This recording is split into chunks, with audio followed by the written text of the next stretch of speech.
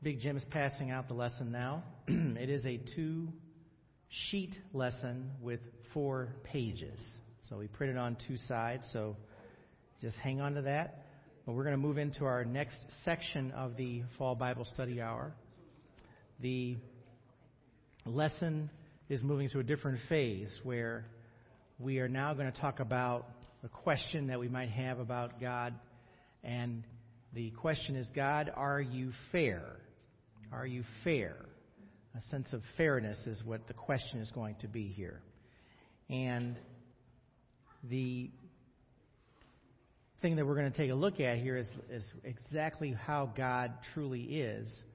It's not a question of fairness. It's going to be a question of His being just. But we'll get into that as we go into the lesson a little bit further. With that in mind, I just thank you for being here this morning. Thank you for your dedication to coming to Sunday school. And I consider it a privilege to be able to be here to present material for the class. We've been doing it for a little while now, and I'm just very thankful to be able to do so. And thankful to God for giving me the ability to do it. And I just praise Him for that. Let's go ahead and look to the Lord with a word of prayer. We'll get started. Father, we just thank you and give you praise for your presence this morning. We thank you for this time of fellowship, but also this time of study and prayer and meditation and time to really hear how your word speaks to us. Lord, we do value your word, and we value what your word says to us. And Lord, sometimes we are taken aback by how your word really does cut to the heart. And it really does help to shape us and mold us into the person that you want us to be. We thank you for this time. We thank you for this study. And we thank you for all that you do for us. We give you praise in Jesus' name. Amen. Lesson number 6. God's just, not fair. Very interesting study. And when we look at a scriptural passage later on here, you're going to look at this passage and say, yeah, I kind of thought that was unfair myself. So when we look at it, I'm going to trust that you're going to, thank you. I'm going to trust that you're going to see how this study actually does get right down to how you really do feel about things. And hopefully it'll give you some clarification as to how you should approach things when it comes to looking at the fairness of life.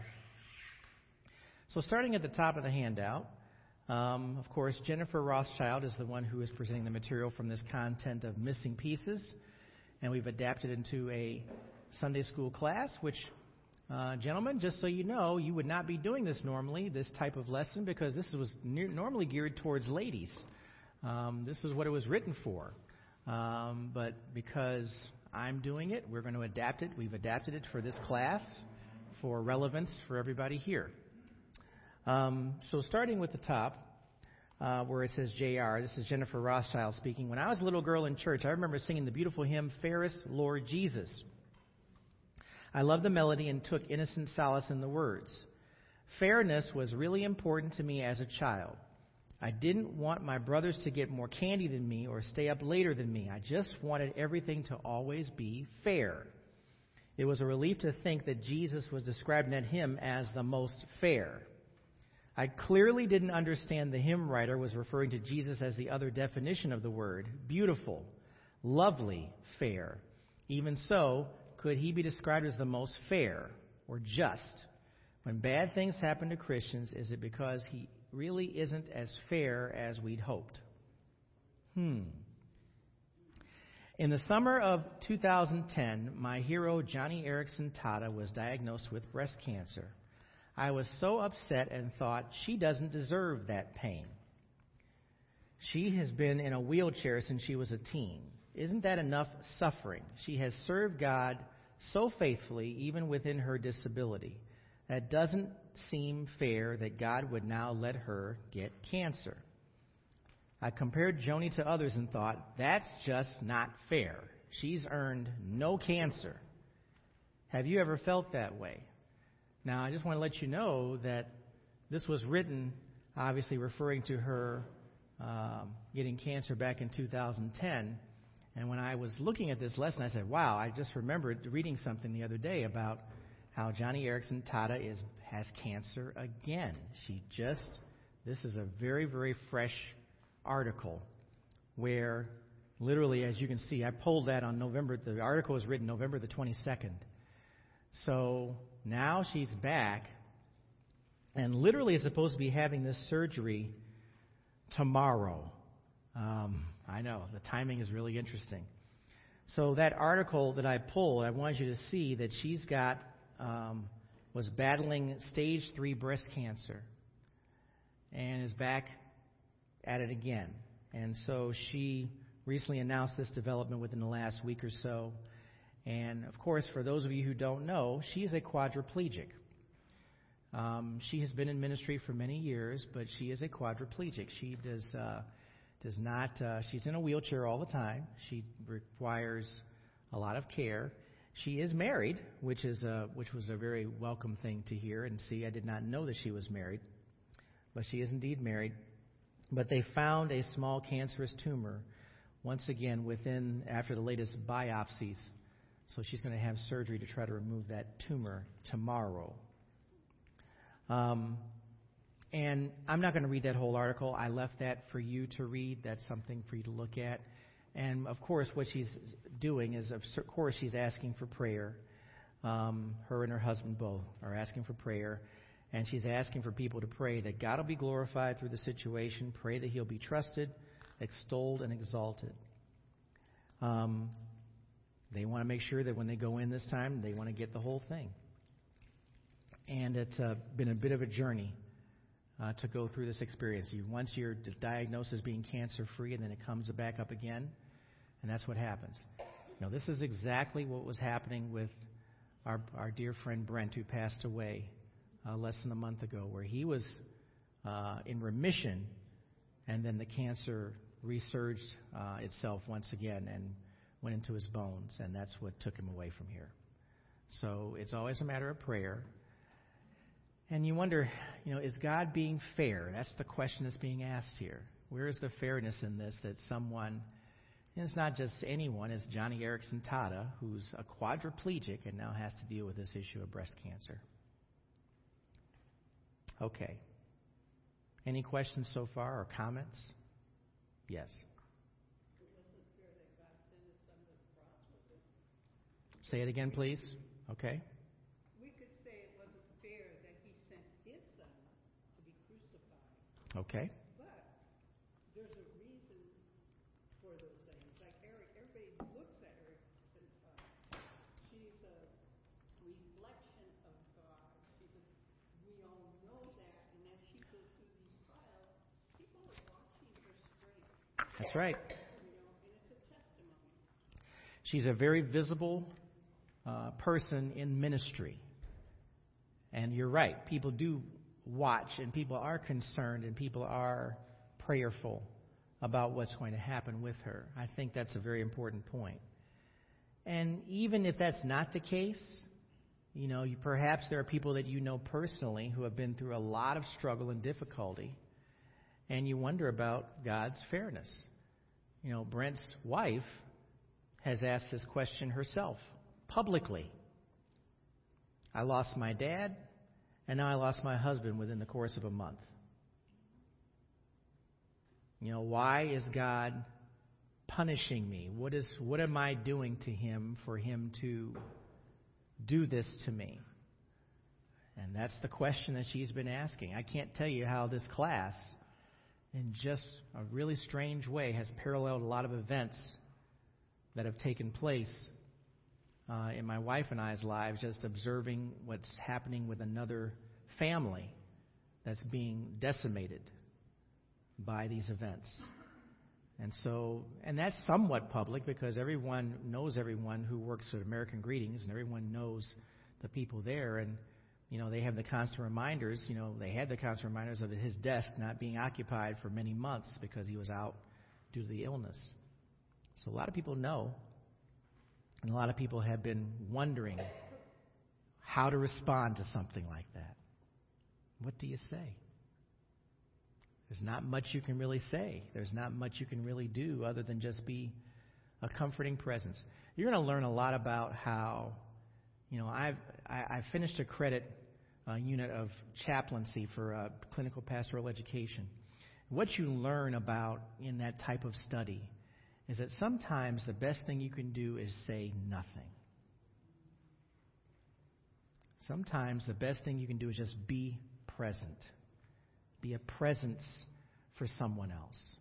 That's what you're going to learn as you go through, even in ministry, ministering to others. All of you have the capability of being chaplains because of what you would learn in this particular study.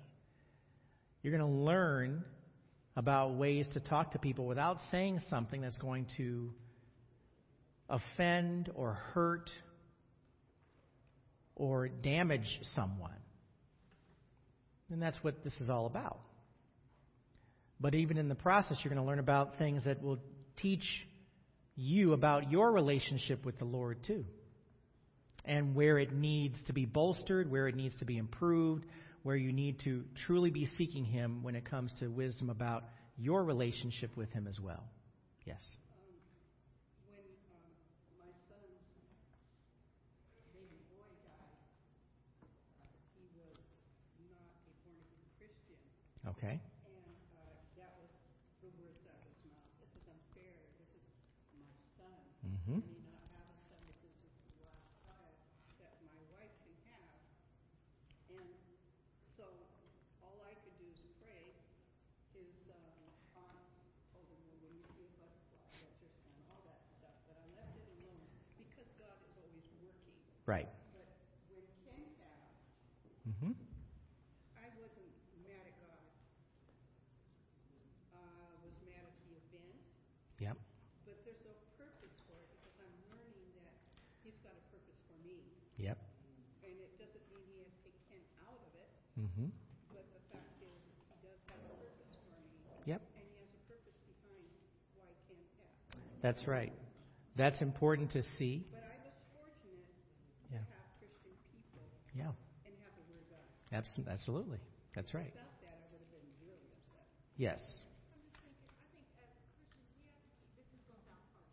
That's all right.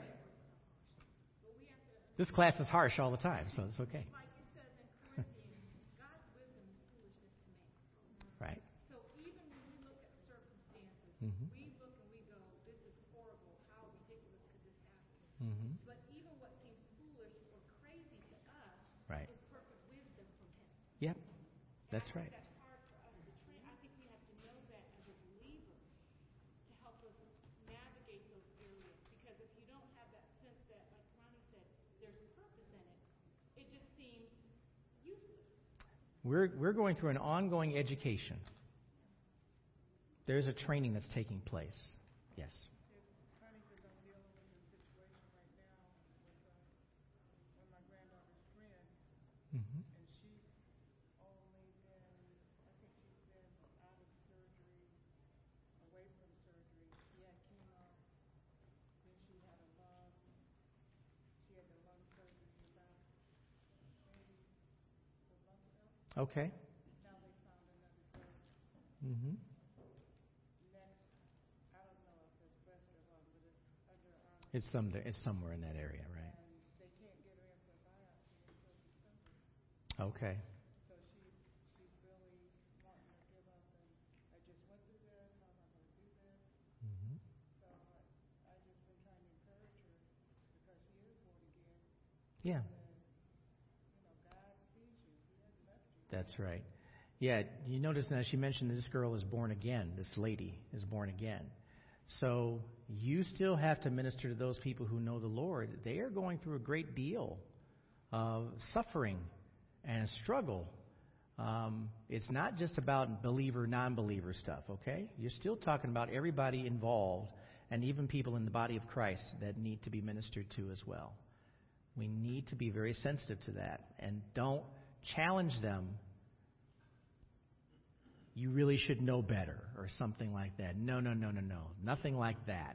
When I saw Ken was kind of going in that direction, Okay. we had a purpose or a moment. I said, Ken, do you think God rules the world and does what He has to do?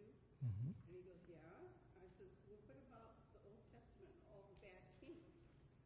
Mm-hmm. And he says, yeah, I know, but this is beyond. I says, I'd like you to look at it. He had purpose behind those bad kings. Right.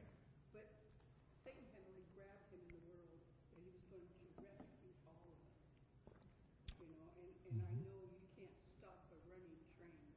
Right. And all I could do is pray that it wouldn't happen or something wouldn't happen, but he was determined. But that's okay because God knew his heart.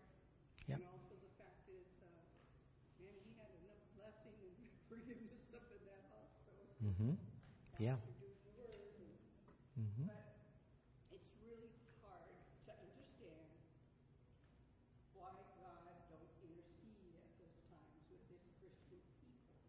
That's right. But it's not for me to question it, only for the fact there's a purpose for everything. Yep. Yes. I think it's just the unknowing, because we know God can do it, but we don't know if he'll do it. That's right. I think it's that gray area.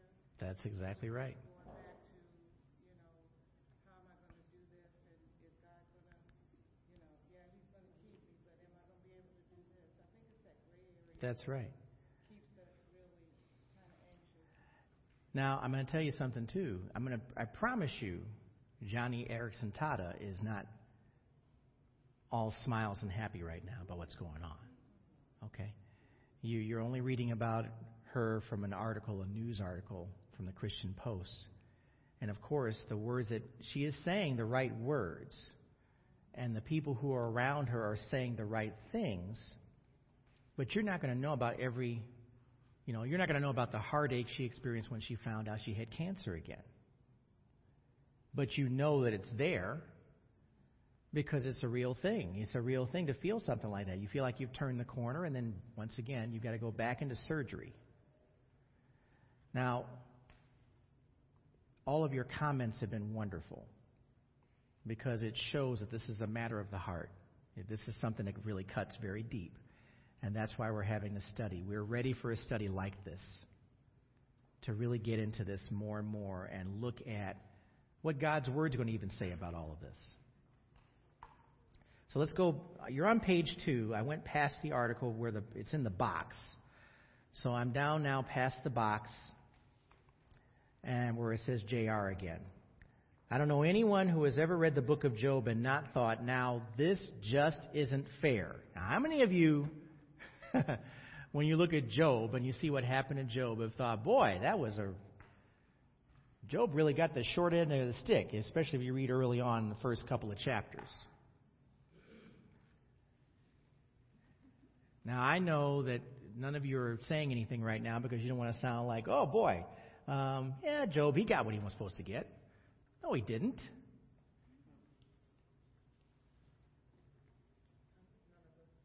No, pardon me?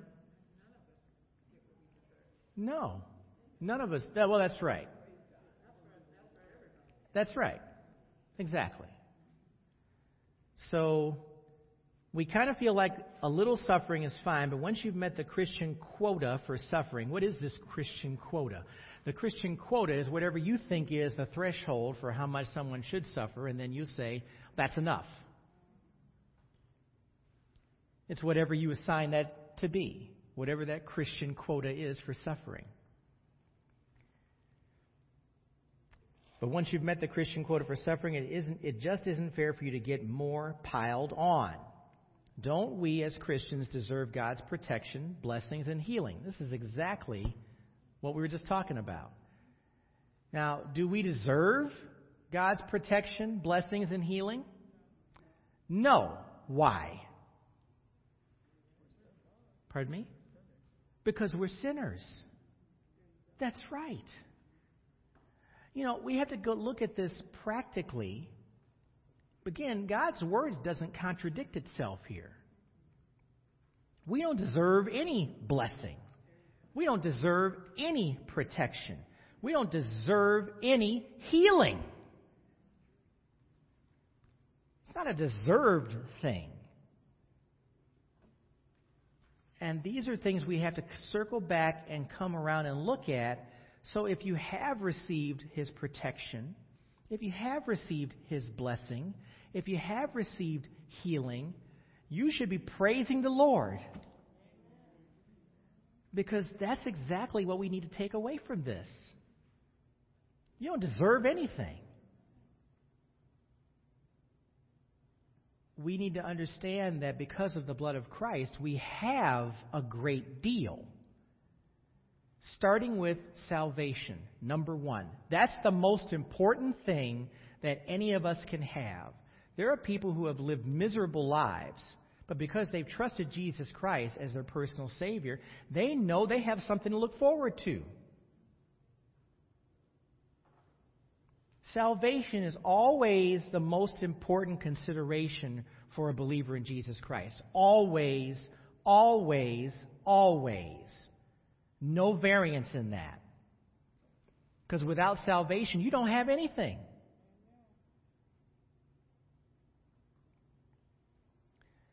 So sometimes we have to get right back to the root of why we're here, who we are, what we have an opportunity to do, how God has chosen each of you to be here at this day, at this time, at this moment, for the purpose of what? Glorifying Him. And that's it. That's it. This has nothing to do with quality of life. If you have a quality of life bonus in that, and you have a good quality of life, you praise the Lord for it, because He's the one that has allowed you to have that. Because you know as well as I do, there's a lot of folks out there that don't have a very good quality of life. But quality of life should not be equated to a relationship with Jesus Christ. A lot of people will try to do that, but that's not the most important thing.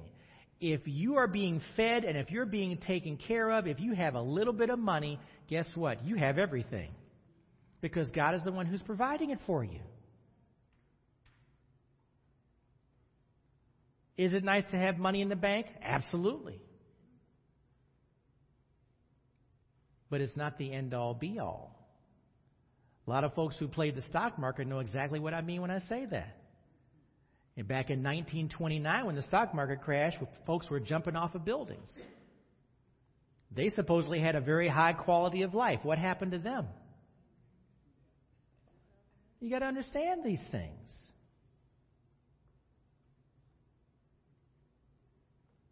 This week, we will explore God's apparent unfairness.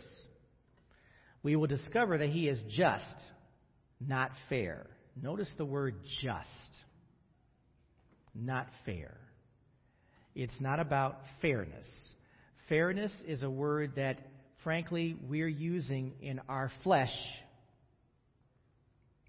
because we don't understand God's ways. And we're always going to struggle with that, but guess what? None of us can understand God's ways. Who can understand God's ways? When you look at the book of Job, who can understand what's happening there? Satan is having a conversation with God about messing around with Job. Job doesn't know about it until these things start happening to him. And remember, Job was a man of God. Job had a relationship with God. So we understand when we look at that passage, this woman here is telling the truth. How can you look at the book of Job and not say, what is going on when you first read it? If you have no knowledge of anything else, what is going on? It's not until the end of Job when you see the greater purpose. And you got to get through 40 chapters to find that out.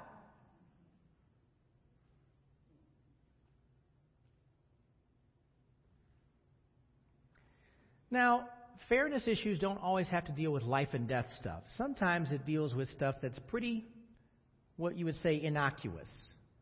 But it doesn't mean that it still doesn't have an impact on you. So this is me. My brother Kevin and I were very close growing up. We were my mom and dad's only children. I was the firstborn in 1959, and Kevin arrived 10 months later in 1960. Like, wow. Okay. He was always one grade behind me, and we both managed to do very well in school. When it was almost time for me to graduate from high school, I was blessed to receive a couple of small scholarships, and I decided to go to Case Western Reserve University in Cleveland. I made decisions to save money and be a commuter student rather than stay on campus. A year later, my brother also received some awards, but he also received a scholarship along with his acceptance to Harvard University in Massachusetts. That would defray some of his tuition. It wasn't a full scholarship, it was just a partial one. In contrast, I had been footing the bill for my education with loans and by working while going to school, while Kevin was able to go to Harvard and live on campus as my parents were paying the remainder of his tuition there. I didn't dwell on it much because there was a lot going on at that time within my family, including a good amount of financial stress. But I didn't think it was fair that I was paying most of my tuition while my brother wasn't really paying hardly any.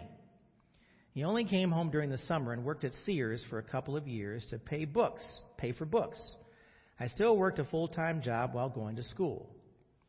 While we were both blessed to be going to very good schools, my perspective left me with the burden of my ongoing financial struggles, and I was having a hard time getting past the inequity, especially since I would have come off as ungrateful if I were to complain about it. So I kept my mouth shut. Now, even back at that time, everybody knows it was pretty expensive to go to college. And back then, you'd probably laugh today if you knew what the tuition was back in the day. It's nothing compared to $2018, but it still was pretty expensive back then because of the cost of living. Yeah, that guy, that Press Your Luck episode where they talk about the guy who said he won $110,000. It was like the largest take in one day. Well, they equate that today in today's money to like $250,000 because of inflation. So that tells you the disparity now with inflation and what that really means today. So when you look at the cost of education today, it's probably in line with what it was back then. So I was struggling with the fact that I had to pay for my tuition, but my brother didn't. What's fair about it? There can indeed be very different interpretations of what is fair. Unfairness is often a matter of perspective, isn't it? And the answer is yes, it is a matter of perspective. It's definitely a matter of perspective.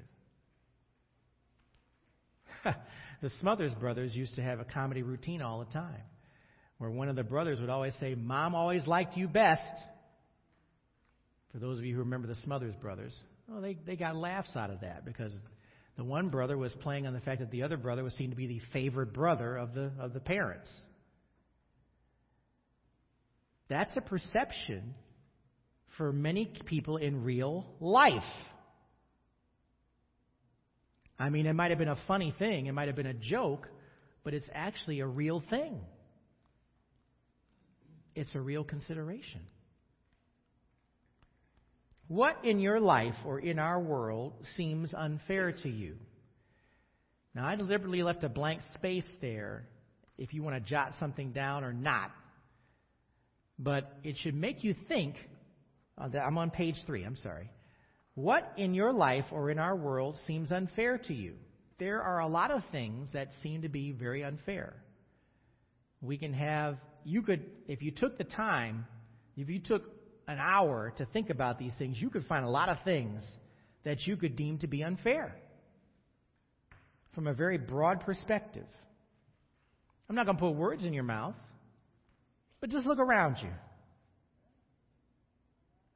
Look around your neighborhood. Look around on your street. Look around in society. What's fair? What's unfair?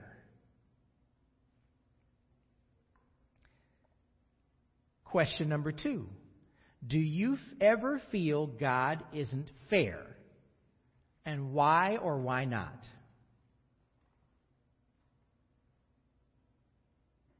Do you ever feel God isn't fair? Why or why not? Now, I'm going to help you out a little bit here. God isn't fair. He's not fair. It's not an issue of fairness. There are things that he has said in his word. He allows the rain to fall on the just and the unjust. It's the same for everybody. He treats everyone equally as human beings. But there are some things that just aren't fair. Why does he allow the rain on the just? Because he does. That's who he is. He just allows it. Did Job deserve to go through the calamity that he went through? Of course not. But he allowed it.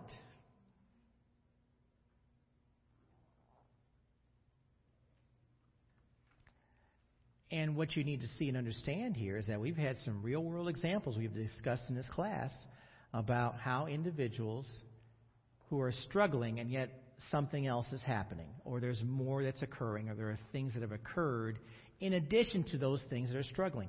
People who are well past this quotient of suffering that we have assigned to certain situations. They've suffered enough, is the way we would see it. Why are they still going through it? If you sometimes struggle with what seems to be the unfairness of life, or even God, you're not alone. Jesus tells a story like that, about that. Turn to Matthew chapter 20.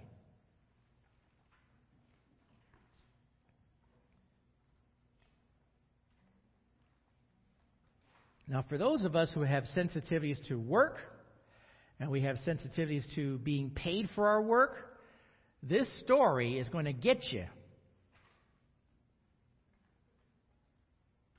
Matthew chapter 20.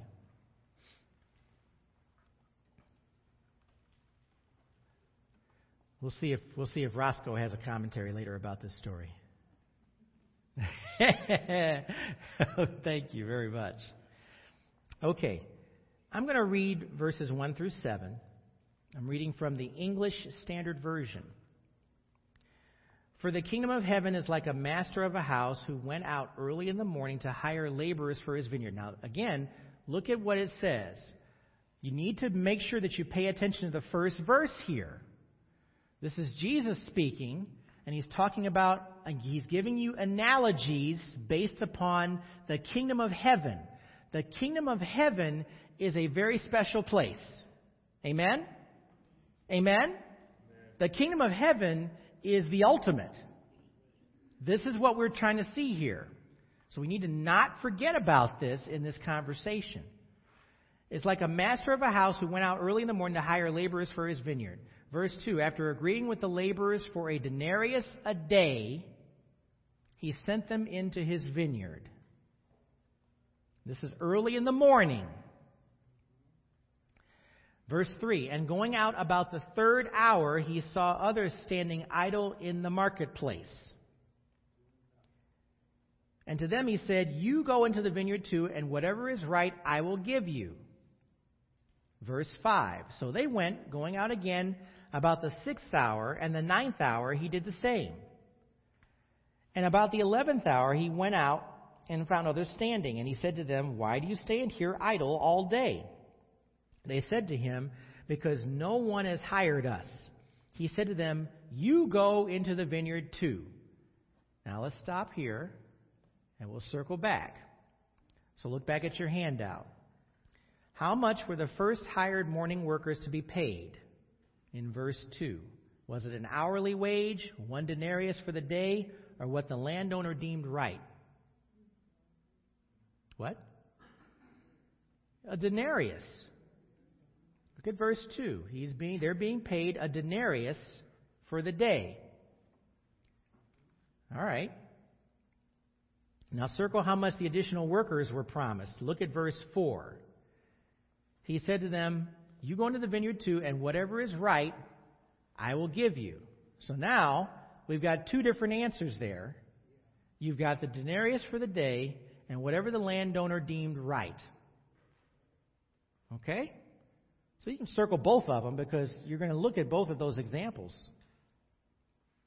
It's not about an hourly wage. We've already eliminated that as a part of the discussion. They weren't being paid by the hour. Okay.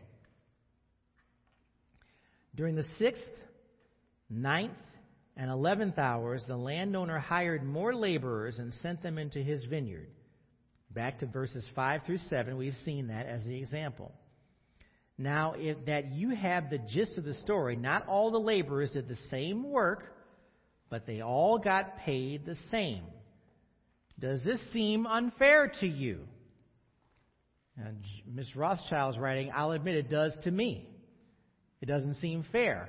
We are conditioned as a society and as a group to be paid for the time that you're working. Right? We are paid, notice what's left out of the equation here, an hourly wage. Well, even if you're on a salary, you're still being paid the equivalent of an hourly wage built into your salary.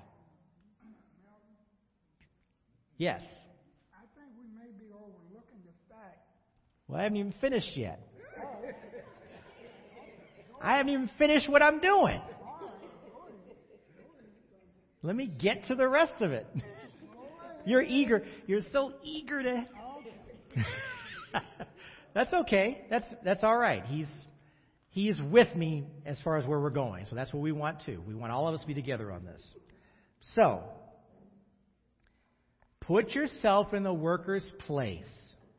How would you feel if that happened to you? Now, let's say, there's a group of us that are called to work somewhere and it could be a field or whatever it is, pulling weeds, whatever the duty is we have to do. When I worked at the VA, one of my jobs was as a gardener, supposedly, and I'm pulling weeds or doing whatever, rototilling, whatever it is, and I'm being paid on the hour. Well, what happens if all of us get pulled in and we are working, but we get paid the same thing if we're working at different times or whatever and working at different amounts of time? Would that seem fair to you? How would you feel if this happened to you? You'd be trying to sue somebody. What's that? I'd be happy if I was the last person brought in to work. But if I was the first person, I'd have all kinds of funny looks on my face. Okay, so we get it. We understand that.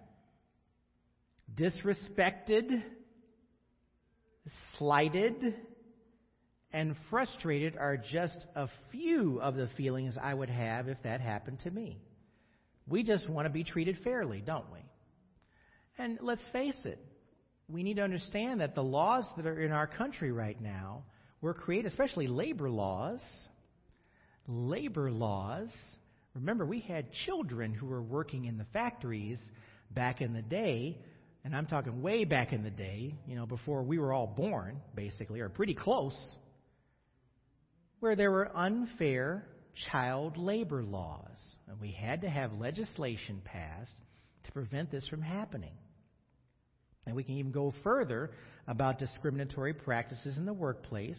We had to have laws put in place to make sure that there was a fairness in the process of people working for companies. So this is nothing that we don't understand because we had to, in many cases, fight for these things. We have labor unions today for the sole purpose of making sure that those very things, that was a different bell, wasn't it? For the sole purpose of making sure that people were treated fairly on the job and there wasn't something weird going on. That was Tinkerbell. Okay. So understand that these things that we are conditioned to understand have a foundation. We understand those very things about fairness. So yeah, we would be ticked off if we didn't get paid the same as someone else did who worked less time. Yes. And, I like what I heard everybody say earlier, Mm-hmm. that sometimes it could be a tricky thing when you're having a conversation with someone and they are in that place where they're feeling that life is just not being fair to them. Mm-hmm. I had a phone call yesterday from my son, everything we were doing. Because he said he was just in a very dark place. He was feeling really lonely. Mm-hmm. He just poured his heart out, and I just let him do that. Yep. Even though I didn't agree with some of the things he was saying, I heard him. Yep. But when we finished, it would have just, I think, been against everything that God has trained us in His Word, and for me not to broach some of that with him. So after we had a discussion, I had to have that conversation with him. Mm-hmm. That life is just not fair sometimes. That's right. And after I heard him, and we kind of recanted, and we brought the conversation back around to him. He was feeling some kind of way that the wife this and wife that. Well, we had to bring that thing back to him. Yep. And if she never changes the rest of her life, can you still love her? You made a vow. Mm-hmm. And, we had to have the conversation. And I had to be vulnerable, and me and Walter had to be vulnerable. There are days that I'm not feeling it. I've been fairly whatever in the house. But I still need to get up. Mm-hmm. As my role in wife, Mm-hmm. as a Christian that I say that I am, I still need to get up the next morning, as mad as I may have been the night before. Right. Put some breakfast on the table. Yep. Wash his clothes. Mm-hmm. And do all of those things. So he was, so when I checked back in on him later, I think it kind of took some of that. Yep. But he was really, really, and you're right, our minds as humans, we've been conditioned that I need some payback for That's right. some performances. And I had to have that conversation. Life is not about a performance. That's right. If you don't get anything back that you put into another person or something. Yep. This Christian walk, I told him, is not about a performance thing. That's right. And your wife shouldn't be held to the standards of performance. So we are, like you said, as humans, we're just conditioned there. We're learning, even in your conversation with him, you're still learning about yourself. Just real quickly, just saying that as Christians, we understand that God is not a debtor to any of us. That's right. He doesn't owe us nothing. And He rewards us as He sees fit. That's right. Not as we want. That's right. As He sees fit. That's right. So, knowing that in the back of your mind is what the drive is. Mm-hmm. That's very important. That, He doesn't owe anybody anything at all. Okay. But I think sometimes when we disconnect, Mm-hmm. if we are in that place, Yep. one of the conversations I had not only with him but somebody else earlier in the week of what fellowship does for us. Right. I'm plugged in somewhere, and I think we had this conversation a couple of weeks ago. Mm-hmm. That you're in a safe place when you're plugged into a local family. The fellowship aspect of this cannot be. Physical church. Yep. Or you have a Christian brother or sister that you can plug into. Yep. Because when I'm feeling low sometime and I'm disconnected, I might just check out because. Yeah. Yep. Okay, go ahead. That statement, God's fairness based on what we perceive as equal treatment. I'm thinking, as Christians, don't we stop short of saying, oh, God, you're not fair? Mm-hmm. I mean, I feel funny saying God is not fair. I know that. That's right. My argument is, why? Yeah. Why, God? So is why and not being fair, is that on the same level? I mean, we're Christians, and we're going to say God is not fair. What are we learning? What are we learning? We're not learning. God's ways are not our ways. That's right. First of all. That's right. But we do question. You just said it, though. God's ways are not our ways. So you just basically said exactly the same thing. So do we feel more comfortable saying why? Probably, yes. 2 days ago, I was thinking about something concerning my daughter, and I'm saying, she's serving you, Lord. isn't certain thing happening? Mm-hmm. Why? I but get I'm it. not gonna say, God, you're not fair. What? But I was going to say, because I wrote this down when we were talking about Job. The thing Yep. that came to my mind was Yeah. that I know his character, and I know that his character is fair. But when I look at the discussion of Job, that doesn't look fair, and that looks dirty. You hate to say that, but when you look at it, like you said, if you're reading it anew, that doesn't look like a just character. That looks like a person who's manipulating and causing harm. Okay. But ultimately, I have to know, like you said, his character and who he is despite what I see. That's right. To say he's This is not a great. fair or not fair. I'm a little short saying that, but then I do question some of the things that he does Mm-hmm. or doesn't do. You know. Look at Jesus on the cross.